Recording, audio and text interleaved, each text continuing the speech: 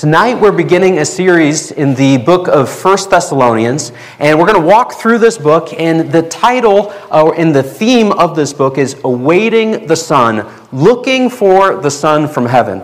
As I was studying this, I was reading notes from a friend about the book, and it struck me that the coming of Christ is mentioned in every chapter of this book. And that's why we focus in on this and say, this is the theme. We are waiting for the Son from heaven. We have our outlines tonight, and our title is Anxious Heart Look Up. You see, friends, there's times that we find ourselves just struggling. We're shaken, we're distracted, we're discouraged, sometimes we're despairing. And what we need most of all is to look to Christ. Now, let me ask you this as we're getting started. How many of you... Let me ask this a different way. I always get questions wrong. It's hard to ask a question sometimes. How long, think with me, how long have you been familiar with biblical Christianity? How many years? If we were to do a little survey here, how many would say, I have been familiar with biblical Christianity for at least a solid year? Would you raise your hand real quick? We're just going to do a quick thing here. How about 5 years? Keep your hand up if, okay. How about 10 years? 15, 20, so should we keep going? 30, 40? There's a lot of folks in here who've been familiar with the gospel, with the Bible, with biblical Christianity for years, if not decades. That was not the case of the people who received this letter. In Thessalonica, you have a group of people that they grew up pagan. They knew very little about the one true God. Some were familiar with Judaism. Some perhaps even were interested in Judaism. But as far as knowing Jesus and knowing the gospel, they found out over the course of a couple weeks, maybe a month, maybe slightly longer. We're actually going to start out in the book of Acts chapter number 17 because I want to give you a picture of where these people were when they receive a letter from the Apostle Paul. In Acts 17, you find Paul and company coming into Thessalonica. This is a city in modern-day Greece. It was an important Roman city that was right smack dab on some trade routes, ancient trade routes in the region. And these people have Paul and Silas coming into town, and let's start reading in verse 1 and get a few of the things that the Scripture says about the conditions under which these people heard about Jesus. Now, when they had passed through Amphipolis and Apollonia, they came to Thessalonica, where was a synagogue of the Jews. And Paul, as his manner was, went in unto them, and 3 Sabbath days reason with them out of the Scriptures. Now, note that because it's really important. Paul comes into the city, and typically his pattern was, he was a Jewish man. He knew how to speak to Jews. He knew how to speak to Gentiles too, but he would start off with the Jews because they had Scripture. They knew about God. They came from a foundation where he could quickly bring them to Christ. And so he goes in, and for 3 weeks, 3 Saturdays, he's preaching Christ. He's showing Scripture that pointed to Jesus, and that is really the extent of his ministry to the Jews. And while that is taking place, there are a number of Gentiles, non-Jewish people, that are listening and watching. Would you look with me in verse 3? Opening and alleging that Christ must needs have suffered and risen again from the dead, and that this Jesus whom I preach unto you is Christ. And some of them believed, praise God for that, and consorted with Paul and Silas, and of the devout Greeks a great multitude, and of the chief women not a few. So packed into these few verses, we got to use our biblical scriptural imaginations to get an idea of what's going on. He goes into the synagogue, he's speaking to a Jewish audience, and somehow you have a few Jews that believe, but you have a whole pile of Greeks and of these devout women that believe as well. And so you have a movement starting to take place in this city. Let's continue reading. But the Jews which believed not, moved with envy, took unto them certain lewd fellows of the baser sort, and gathered a company and set all the city on an uproar and assaulted the house of Jason and sought to bring them out of the people. Once you get to verse 5, you have problems. You have jealousy taking place.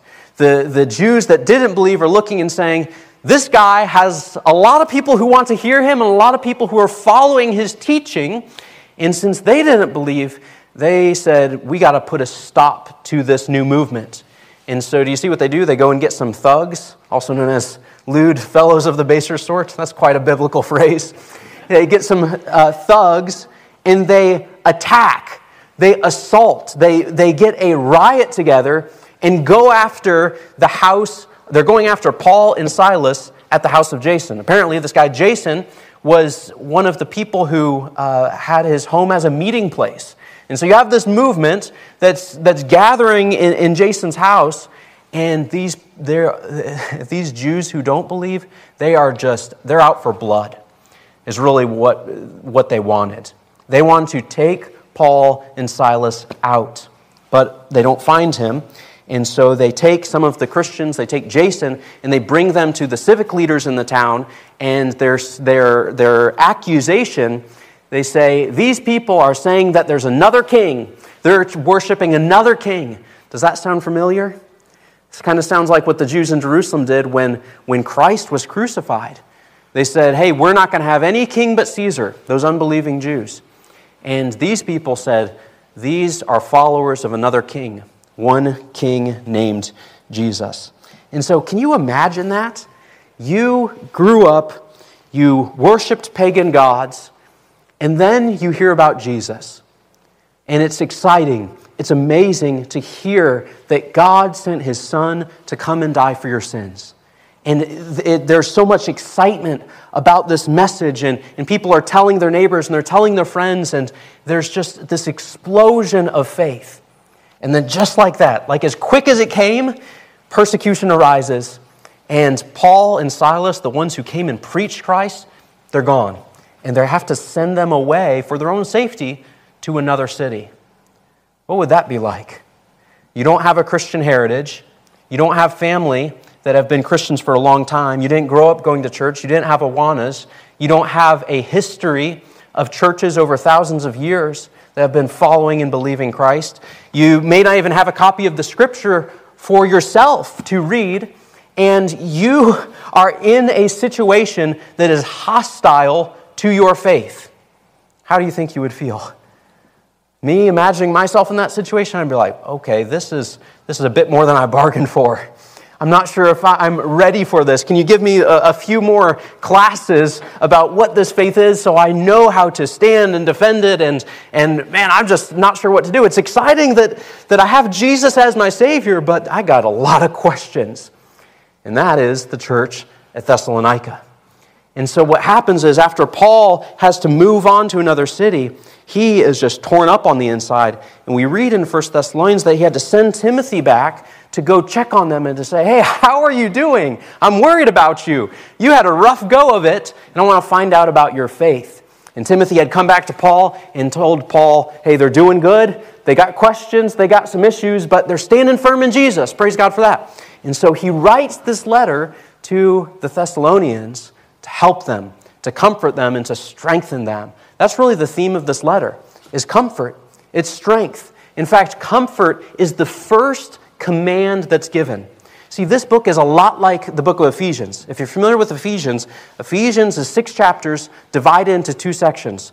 The first 3 chapters are all simply, this is how much God loves you, and this is what He's done for you. The last 3 chapters are, okay, because of all of this, this is how you should live your life. Thessalonians is kind of like that, except it's even more extreme. Basically, 4 chapters are, this is what God has done for you. And this is how much we love you. And we care about you. And we're praying for you. And we're cheering for you. And then you have a chapter and a couple extra verses of, now this is what you should do. And the first command is comfort. This is a book of comfort. Because you have some Christians that they are struggling. They're having a hard time. And they needed help. Friends, we come, even with all that we know, even with the years of Bible preaching and Christian activity, with all the history of Christianity we have in our lives, do we not also struggle? Do we not also find ourselves sometimes shaken, doubting, discouraged, maybe not knowing what step to take next? We struggle with sinfulness and uncertainty and weakness, and there's so many things where we are just like these people in Thessalonica. And we too need established, we need stabilized, we need strengthened, and that's what 1 Thessalonians is going to do for us. And so as we walk through this, it's amazing to see that the thing that Paul sends to a young church, and according to history and studying the Scriptures, this is considered the first letter that Paul wrote. We got lots of letters in the New Testament, 1st and 2nd Corinthians and Galatians and all of those letters.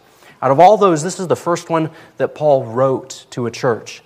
And out of all the things that he could say to strengthen them and establish them, Greg and I were talking about this message this afternoon, and he made the observation, the thing that Paul tells them is, look up, Jesus is coming back. And he fully expects that is what is going to comfort their hearts. And that's what's going to establish them. So tonight, 5 reminders that steady, anxious hearts. How about this? Let's pray. Let's ask God to help us. And then we're going to run through these one at a time, looking through the first chapter of 1 Thessalonians.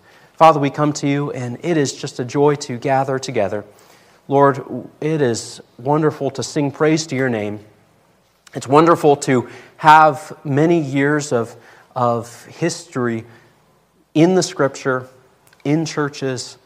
Lord, I thank you for the church that I grew up in and for the people who faithfully taught me the Bible. And Lord, I know my own need. I know the battles that I face. And Lord, I thank you for your word, that you give us just what we need to help us and to strengthen us and to stabilize us.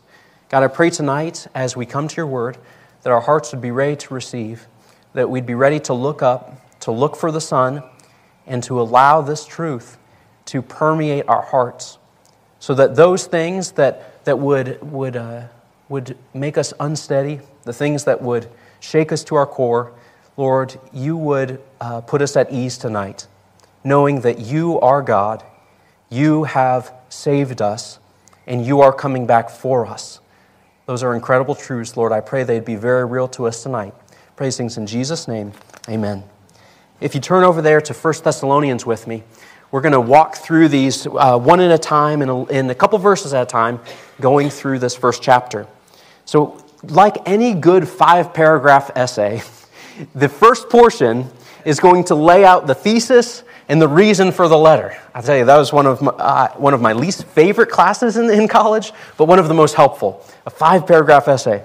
And so starting off in verse 1, there's an introduction. Now, when we read through this, please look carefully with me, because at first reading, this sort of sounds like a grab bag of just all kinds of things, all kinds of comments that are put together, but there's a purpose for each word. Verse 1, Paul and Silvanus and Timotheus unto the church of the Thessalonians, which is in God the Father and in the Lord Jesus Christ. Grace be unto you and peace from God our Father and the Lord Jesus Christ. We give thanks to God always for you all, making mention of you in our prayers, remembering without ceasing your work of faith and labor of love and patience of hope in our Lord Jesus Christ, in the sight of God and our Father, knowing, brethren, beloved, your election of God. Here's your first point, your first reminder.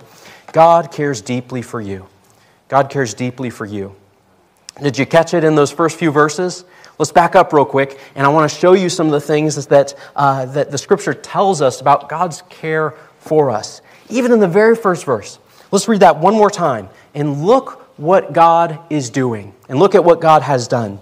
Paul and Silvanus and Timotheus unto the church of the Thessalonians, which is in God the Father and in the Lord Jesus Christ.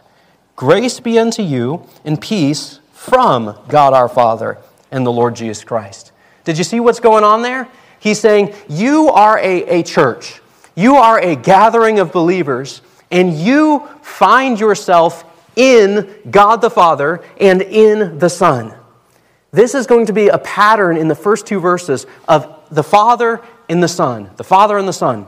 Did you see the second one? He says you are in the Father and in the Son, and you are receiving something from the Father and from the Son. What were they receiving? Grace and peace.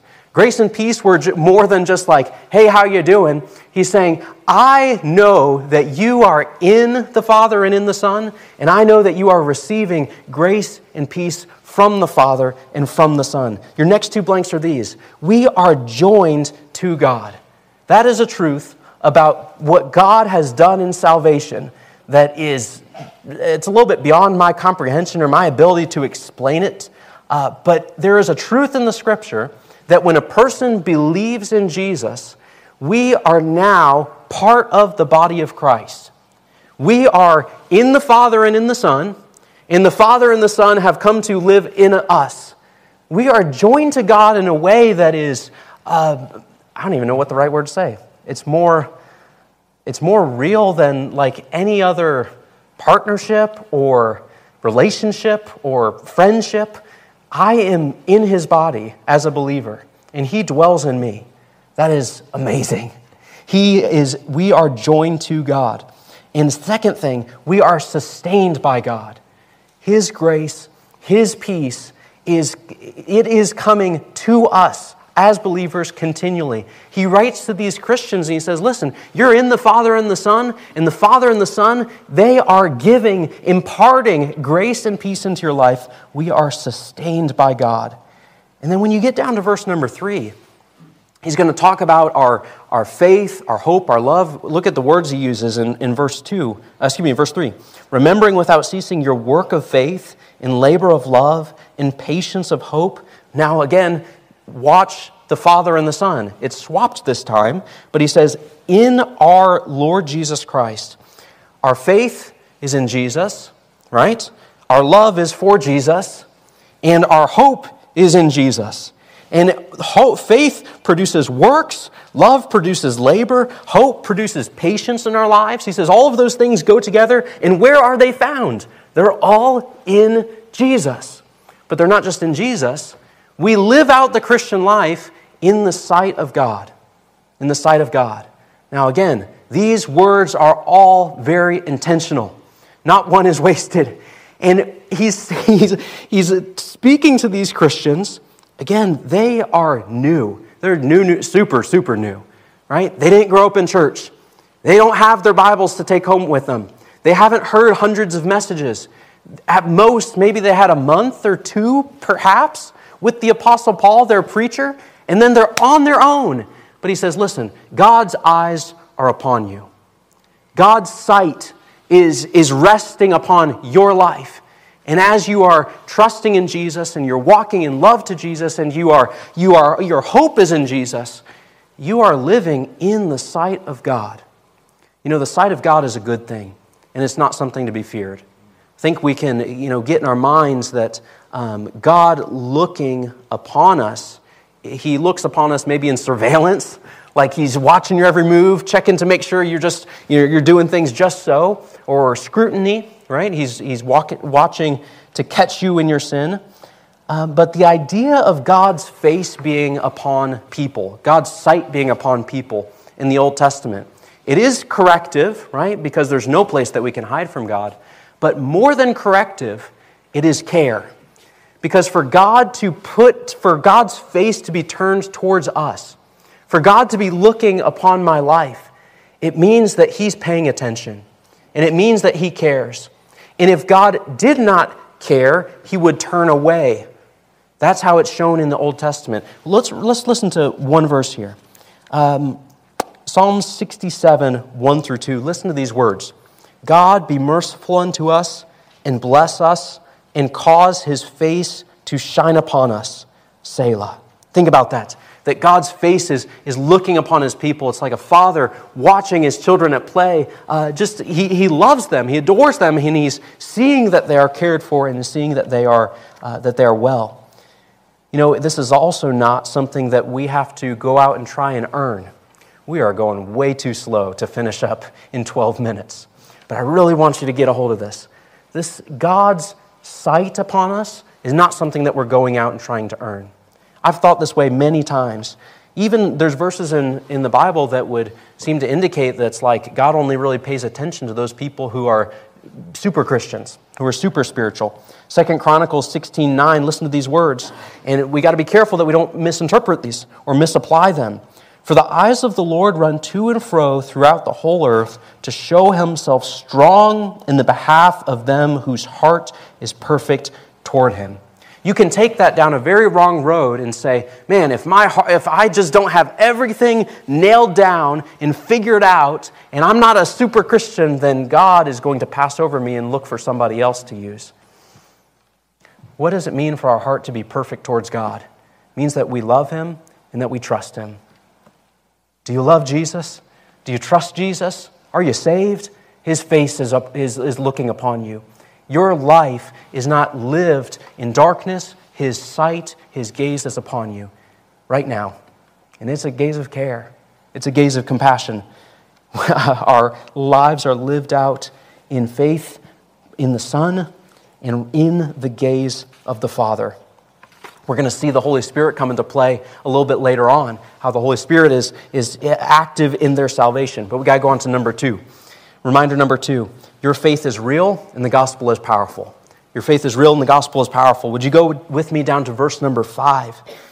It says, for our gospel came not unto you in word only, but also in power and in the Holy Ghost and in much assurance, as ye know what manner of men we were among you for your sake. And you became followers of us and of the Lord, having received the word in much affliction, with joy of the Holy Ghost. Think about all the ways that the gospel came to them. Paul's reminding them, listen, in that short time that we were with you, when we told you the word of God, it wasn't a story, it wasn't just a fairy tale, it wasn't just a collection of words. It was words, right? The gospel message has words. Christ died for our sins and rose again, right? There are words in the gospel message. But he says it's more than words. It is powerful and it is real. It came to you in power. It came in the Holy Ghost. What does the Holy Ghost do in our salvation? He convicts us and he seals us and he fills us, and there's joy in the Holy Ghost. And he says, yes, there was difficulty. Notice how he said you received the word in affliction. There was much difficulty. But when you received the word, it changed your life. I think the idea here is that he's reminding them, this whole thing of being a Christian, of believing in Jesus, is not just a phase, right? It's not a phase that you're going through. It's not something that you just got caught up in the hype. No, God's word came to you. It's real, it's powerful, it made a difference. That thing that happened to you, that is going to change your life forever. So listen, friends, your faith is real. John 15:11 says, these things have I spoken unto you, that my joy might remain in you and that your joy might be full. Jesus says that as he's been teaching his disciples about his departure from them, about the coming Comforter, which is also known as the Holy Ghost. He says, listen, I've told you all this stuff, that your joy would be full.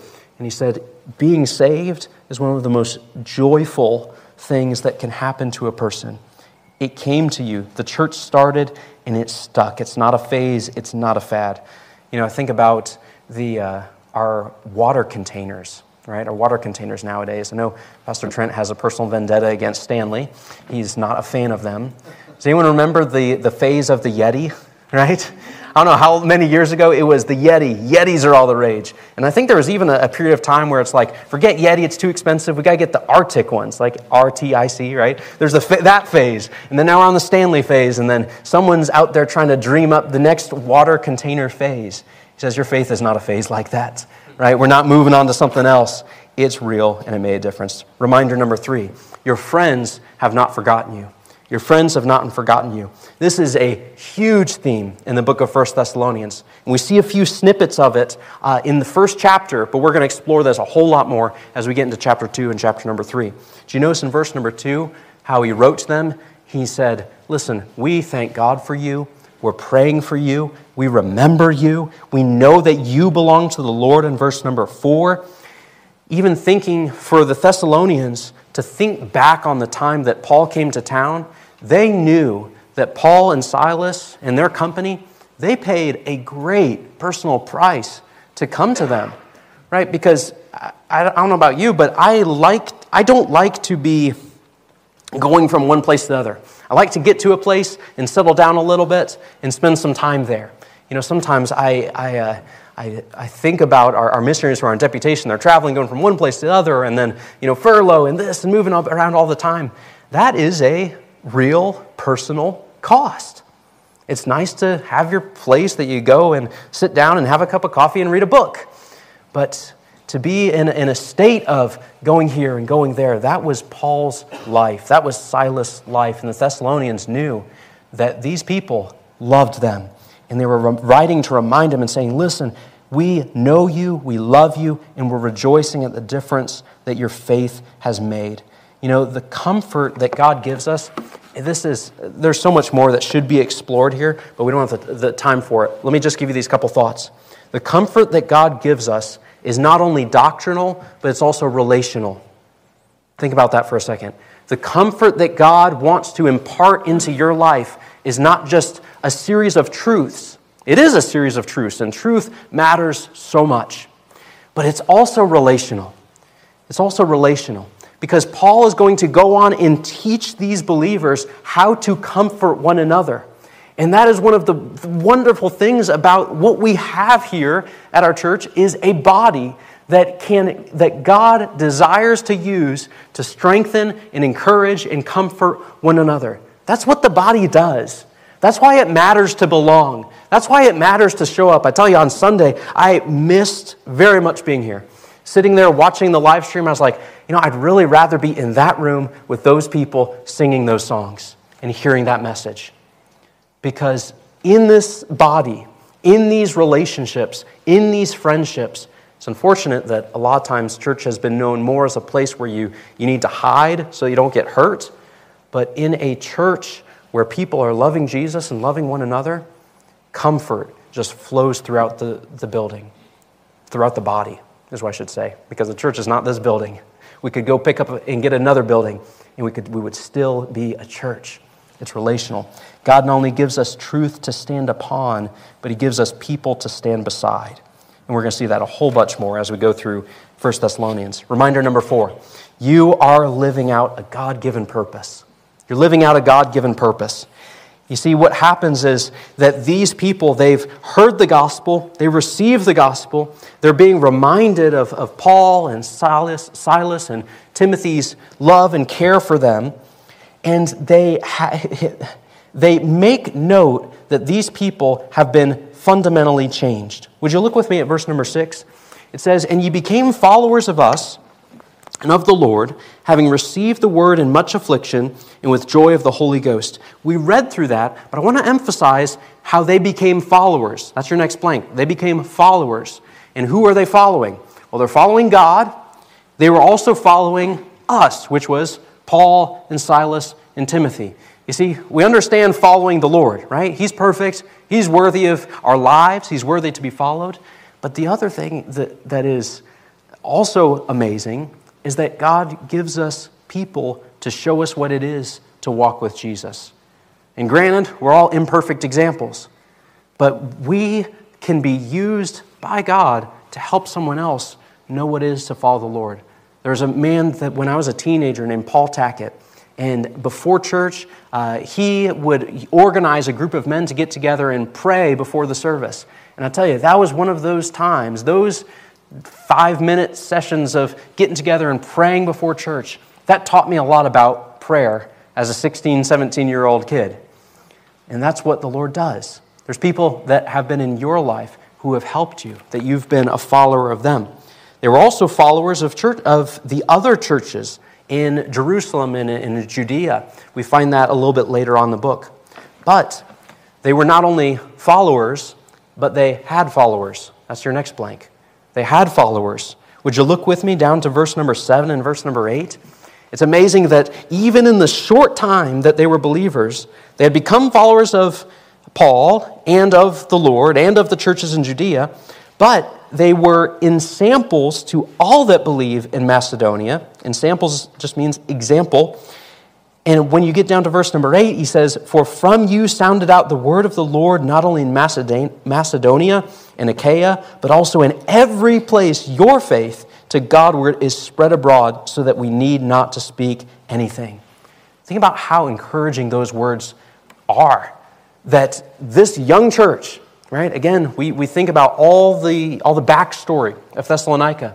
Even in a short time, he says, your faith, the Word of God, your lives have been examples, and there are other people who are looking at you in following your example. Now, what does this do for us? I think there's two responses that we should take away from this. Number one, we should be encouraged. That's your next blank. Be encouraged. Be encouraged that all of this Christian stuff we do, it matters. It really matters. If you show up, if you walk with the Lord, if you serve the Lord, that matters because somebody is watching. You're living out a God-given purpose. Even if you say, hey, I'm not doing a whole lot, you are living out a God-given purpose. Also, we need to be wise. We need to be wise because people are watching your faith. If you're a parent, you got kids that are watching your faith. If you're a friend, your friends are watching your faith. If you are here in this church, there is somebody that is watching your faith. Where you work, people are watching your faith. It's a God-given purpose. So embrace it and be wise about it and lean into it. Finally, reminder number 5, you have a risen and returning Savior. Let's read down to verse 9 and 10. For they themselves show of us what manner of entering in we had unto you, how ye turned to God from idols, to serve the living and true God, and to wait for his Son from heaven, whom he raised from the dead, even Jesus, which delivered us from the wrath to come. This is the first place where he's pointing them upward. He's saying, look for the Son. Wait for the Son. And it's not so much like sitting in a waiting room of like, okay, one day this is going to happen. It's anticipating. It's expecting. Because even in that day, they were looking for the imminent return of Jesus. That at any moment, he will appear in the air. He will take us to be with him for all of eternity. And he said that is what is going to encourage you and strengthen you and set you on the path that would please the Lord in your life. Because he's our Savior. Man, isn't that a good thing? That he saved us. God raised him up from the dead, proving that he has power over death.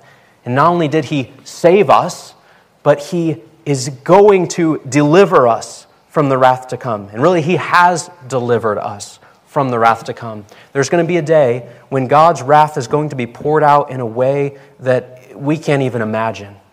That's a real time, that's a real event that is on God's calendar. And Jesus delivered you from that. Praise God for that. We have nothing but the best to come in the future. There is to be with the Lord, to know the joy of heaven, to follow Jesus throughout dark days. Those are good things. Those are things that God has granted us, has given us, and he's with us in all of it.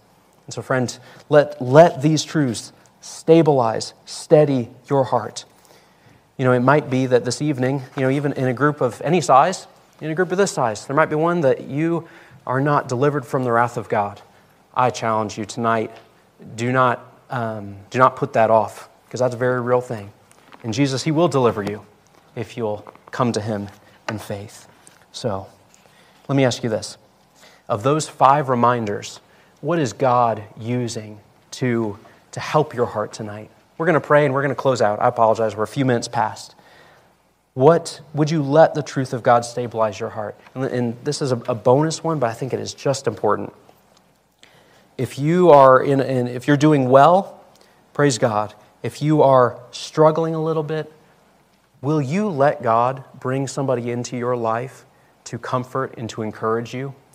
That is a method of helping us that God has given. That's why we're here in a body. And it's a little bit scary sometimes to open up and just to know even what to say. And you might fumble through like, hey, I want to talk to you about something. I'm just having a hard time, right? But I believe if you do that, there are people in this place that God will use to help you. Open up to somebody. Let's pray. Father, we come to you this evening, and it is so good to open your word together with these people. Lord, I thank you for the people that you've put in my life. I thank you for so many in this room that have been an encouragement and a help and a comfort to me. And God, I pray that your word would find a place in our hearts, that we would allow truth to steady us, that we'd allow truth to help us, and that we would allow our brothers and sisters in Christ to comfort us and to help us as well. Lord, you knew what you were doing when you put the church together. It's a wonderful thing that for thousands of years, believers have gathered together, waiting for you, looking for you, serving you with their lives. Lord, help us to keep our focus upon you and upon your Son. We pray these things in Jesus' name. Amen.